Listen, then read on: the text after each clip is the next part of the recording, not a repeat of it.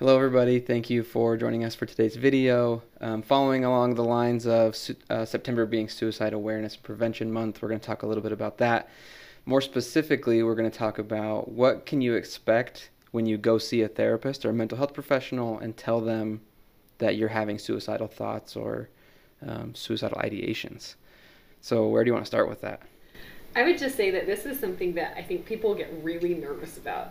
Right? People get really nervous about the idea of coming into a therapist's office, whether it's for the first time or not, and telling them that you're having thoughts of suicide, because I think that lots of people have heard, I don't know, just like kind of horror stories, Sure, right? Like yeah. I went in and I told my therapist I was having suicidal thoughts and I ended up at the hospital, and that's right, that's not what I wanted. People don't want to do that. Right? Yeah. So I would just say, like, this is something that a lot of people feel nervous about, and one of my hopes is that by us talking a little bit more about this, maybe people can get a better awareness of, what it is that mental health professionals are going to do and how we can help you, that sort of thing. Sure. Right? I always like starting from, I don't know, you walk in the door, you sit down, you say, hey, this is what's going on. I think it's important to know that like therapists and mental health people and like their first priority is making sure you're safe and making sure you're okay, right? We want to help. We want to give you the help that's needed. If that's the hospital, that's the hospital. But there are lots of times that it's not that. That's not the first choice or the first response. And so maybe the idea that if you go in, the therapist wants to help you and wants to help you in a way that'll be helpful to you can ease that fear a little bit that it's going to be like, I'm going to show up, I'm going to say it, and they're going to call the cops right then and send me out of here. There are a lot of steps in between that, I think. Right, right. So, when somebody comes in, what's some of the things that you hear people say, right? How do people start out this conversation with you? I feel like they will maybe not give me a full picture right away. Like, kind of test the water? Yeah. I hear a lot of like, well, this week I was just, I don't know, I just would go to bed and hope I didn't wake up. Right? Like maybe like a real passive ideation. And maybe just to test how I react. Maybe just to say like, hey, look, it's not serious. Don't send me to the hospital, but I need to talk about it. Right. And so I see a lot of things like that. And then through a little bit of conversation and maybe diving into that a little bit more, then maybe I hear things like, well, actually, I have been thinking about hurting myself like this, or I have thoughts of doing this thing. And I think a lot of people get hesitant, right? And so like, but I'm not going to, but I think about it. Right. That's what I hear a lot too. Is like, oh, but I'm not going to. I'm not going to. Yeah. Right. People are really sometimes worried that I'm going to have a big reaction. And I can't speak for all mental health therapists because everybody's been trained Sure. a little bit differently. But I think that a lot of us have been trained on how to respond to some of these things. And like Jaden said, the very first thing that we're going to do is we're going to assess for safety, right? And there's some pretty specific questions that we ask about that. And so first we're going to want to know about those thoughts, right? What kind of thoughts have been coming up? And what we're assessing for, what we're looking for is how active are these thoughts? So Jaden used the term like passive suicidal ideation. This means that you're having thoughts like, well, I just kind of hope I don't wake up tomorrow, but there's not really a thought of going past that point, right? Yeah. It's just this feeling that you don't want to wake up in the morning kind of a thing. Or that sometimes people even say things like, well, I would be okay if I got in an accident and didn't make it out, right? Something like that. So the first thing we're assessing is this something that's pretty passive like that, or have these thoughts become a little bit more specific?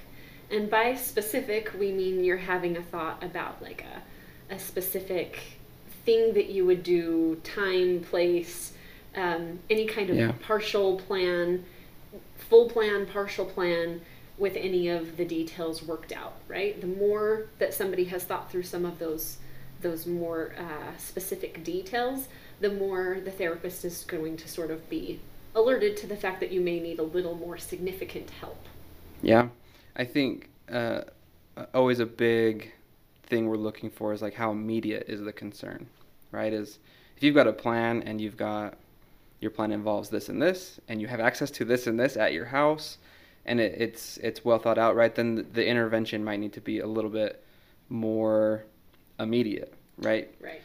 It's all about matching that level of how intense are these feelings, how intense are these thoughts, because you're going to need intervention that's that intense, right? Or it's not going to be helpful. Right, right. Well, and I guess sometimes it's hard to know as a therapist how to help your client feel a little bit calmer about the fact that you're not going to have a huge overreaction. Now, I can't say I've never had an overreaction, sure. right? Because when I very, very first became a therapist, and the very first person ever who told me that they were having thoughts of suicide, like, yeah, I had that reaction of like, okay, what am I supposed to do? And I think I did have a bit of an overreaction. But over time, and as I've had more experience as a therapist, I feel like it's become something that I can do, and I think other therapists can do this too. Sure, totally. Is to have a reaction that's equal to what it is that's going on, right? That we don't necessarily have this big overreaction. We're going to just send you straight to the hospital, call the cops, right? Hopefully. Hopefully. Maybe you can give some examples. What kind of questions do therapists ask to assess suicidality? Yeah. So I would ask somebody if I thought that they were thinking of suicide, right? They come in with some of these like passive thoughts. I may actually just directly ask them, have you been thinking of suicide? How often have you been thinking of suicide? Can you tell me some about what your thoughts have been about that? Right? Yeah. What are you thinking of doing? Have you had any specific thoughts? Have you had any thoughts about what you might do? Those are the kinds of questions that I might ask. I would also ask some questions about like a history, right? So have you had these thoughts before? Sure. And how long have these thoughts been going on? Have you ever acted on thoughts like this before? Yeah. And then you get through those questions. I think it helps assess some of like we were talking about, how intense is this? How immediate does it need to be? How big of a concern it is? And from there, what kind of options are there besides I'm sending you to the hospital? What other kind of things would a therapist do for you? Right. So let's say somebody just comes in with passive thoughts. The thought of, I don't want to get out of bed in the morning. It would be okay if I never woke up. Something like that. If somebody comes in with that as being the extent of their thoughts, I am going to treat that just like I would treat any other kind of like a major depressive disorder. Sure. Right? Because this is a symptom of depression. And so we would start to treat the depressive symptoms, help the person to be able to feel like they could regulate their emotions better, find some things in their life that help them to feel better and are more hopeful, and help them to regain some of that energy and motivation, right? So that's kind of like track one. Track one is totally. We've got like really passive thoughts that are probably just symptomatic of some of the other things you're experiencing, right? Track two. This is the track where a person is saying, look, these thoughts have gotten a little bit more serious, but I'm not at the point where I feel like I'm going to go do anything, right? Yeah. I'm not going to do anything to harm myself right now. I might in the future, but I'm not going to right now. Track two, a therapist is going to give you what's called a safety plan. I don't mean they're going to give you a safety plan. I mean they're going to make a safety plan. Sure, you're going to collaborate on a safety plan. Right, yeah. right. And a safety plan is really this idea of how can you cope with some of these feelings when they get big until things calm down a little bit. Because one thing that happens with suicidal thoughts is even if they're persistent, the intensity of them kind of comes and goes. Sure. Right? And so a safety plan or a plan for coping is something that can help people get through those thoughts until therapy can help them get to the bottom of some of the other things that are going on. Yeah. And I think it's also helpful to know that you get, like I said, it's a collaborative process, right? You get a say in what your safety plan looks like, and it can include other people. It can include people to reach out to and things, and it's not a one-size-fits-all thing, right? So it's something for you and your therapist to kind of figure out what's going to work best for you. Right. What kinds of things do you see people put on their safety plans? A lot of I don't know, in therapy you talk lots about different coping skills people have and things, and so I usually try and help pick a couple of their favorites, right? A couple of things that have worked well for them in the past, and say, look, we're going to do this for this many minutes or this many times, and we're going to do this, right? Something very specific, easy to remember. And I see a lot of people also like pretty willing to include someone else on the safety plan, whether it's me, the therapist. I think the therapist is always just part of that, right? You can always reach out to them, but also someone else, right? Someone they can trust, and you can say, hey, look, let's get this person on here, someone you can reach out to that knows what's going on and that you're comfortable talking to. Those are kind of my two staples, I think I notice. Yeah. And sometimes the things on the safety plan might be almost like distraction activities. Sure. Right? I'm going to go to Starbucks and then I'm going to go read a book, right? Some of these distraction activities. And is that going to solve your problems? No, it's not going to solve your problems. But it's going to keep you alive long enough so that you can work through some of these longer term things. Right. Those urges to act on some of those thoughts, like I said, they don't last forever. They come and go. Sure. And so some of it is figuring out, like, how do you get through that urge until you're feeling a little bit better? Yeah. Right? So that's track 2. Track 2 is safety plan. Okay. Right? Track 3, this track looks a little bit different. And I think this is where people start to get maybe a little bit nervous about what this looks like. But I even think that this doesn't have to necessarily be something that's really super scary. Sure. Track 3 is when a client tells their therapist that they have an intent to harm themselves. So this isn't like, hey, I've thought about using these pills and I don't know, maybe sometime in the future I'm going to do that. This is pretty specific. Like, hey, look, you know what? I have these pills. I'm going to go home and I think tonight's the night, right? Yeah. Something like that. Or telling them that they have the intent of harming themselves and it's a plan. Like, it's something that they intend to do, right? Yeah. When it gets to that point, then the therapist needs to ensure that the person is safe. And that can look like a couple of different things, right? Usually if somebody tells me this, then I start to talk to them about the option of going to the hospital. So, and people can feel really super scared about this. Yeah. But the hospital isn't a place that they like just lock you up forever and you're, I don't know, in some, it's not like right, they're not going to straitjacket you and Right. I mean, if you think about it, like if you had some kind of physical medical emergency, you would go to the hospital and it wouldn't exactly be fun. But, you might have to have surgery or you might have to stay for a few days. Yeah. Right, get some stitches, something like that. You might have to stay a few days. But as soon as you got feeling a bit better, then they would send you back home, right? And then you might have to follow up with physical therapy or an outpatient appointment or something like that. It's the same thing when you're having a mental health issue, right? Yeah. So if your mental health issue is kind of crossing the line into that like emergency kind of space, then we would have you go to the hospital, and maybe you do go through the emergency room, but the emergency room is just going to do kind of the same assessment that I just talked about, right? Yep. And then if they find that you are actively suicidal, then they will find a place for you. So that you can stay in the hospital for most likely a very short period of time until they're able to help you find some coping skills, help you find some things that can get you feeling better or at least well-regulated enough to get back home. And then you can start checking in with your regular mental health provider again. Yeah, I think it's all about, like I said, measuring the intervention to match the immediacy of the danger, but in a way that'll keep you safe long enough to address whatever the underlying issues are that might take a little bit longer. Yeah. This is the dumbest thing, but it's the thing I always think, is that the very worst time to kill yourself is when you really feel like it. Because that is going to pass. You're not going to feel like that intensely every minute.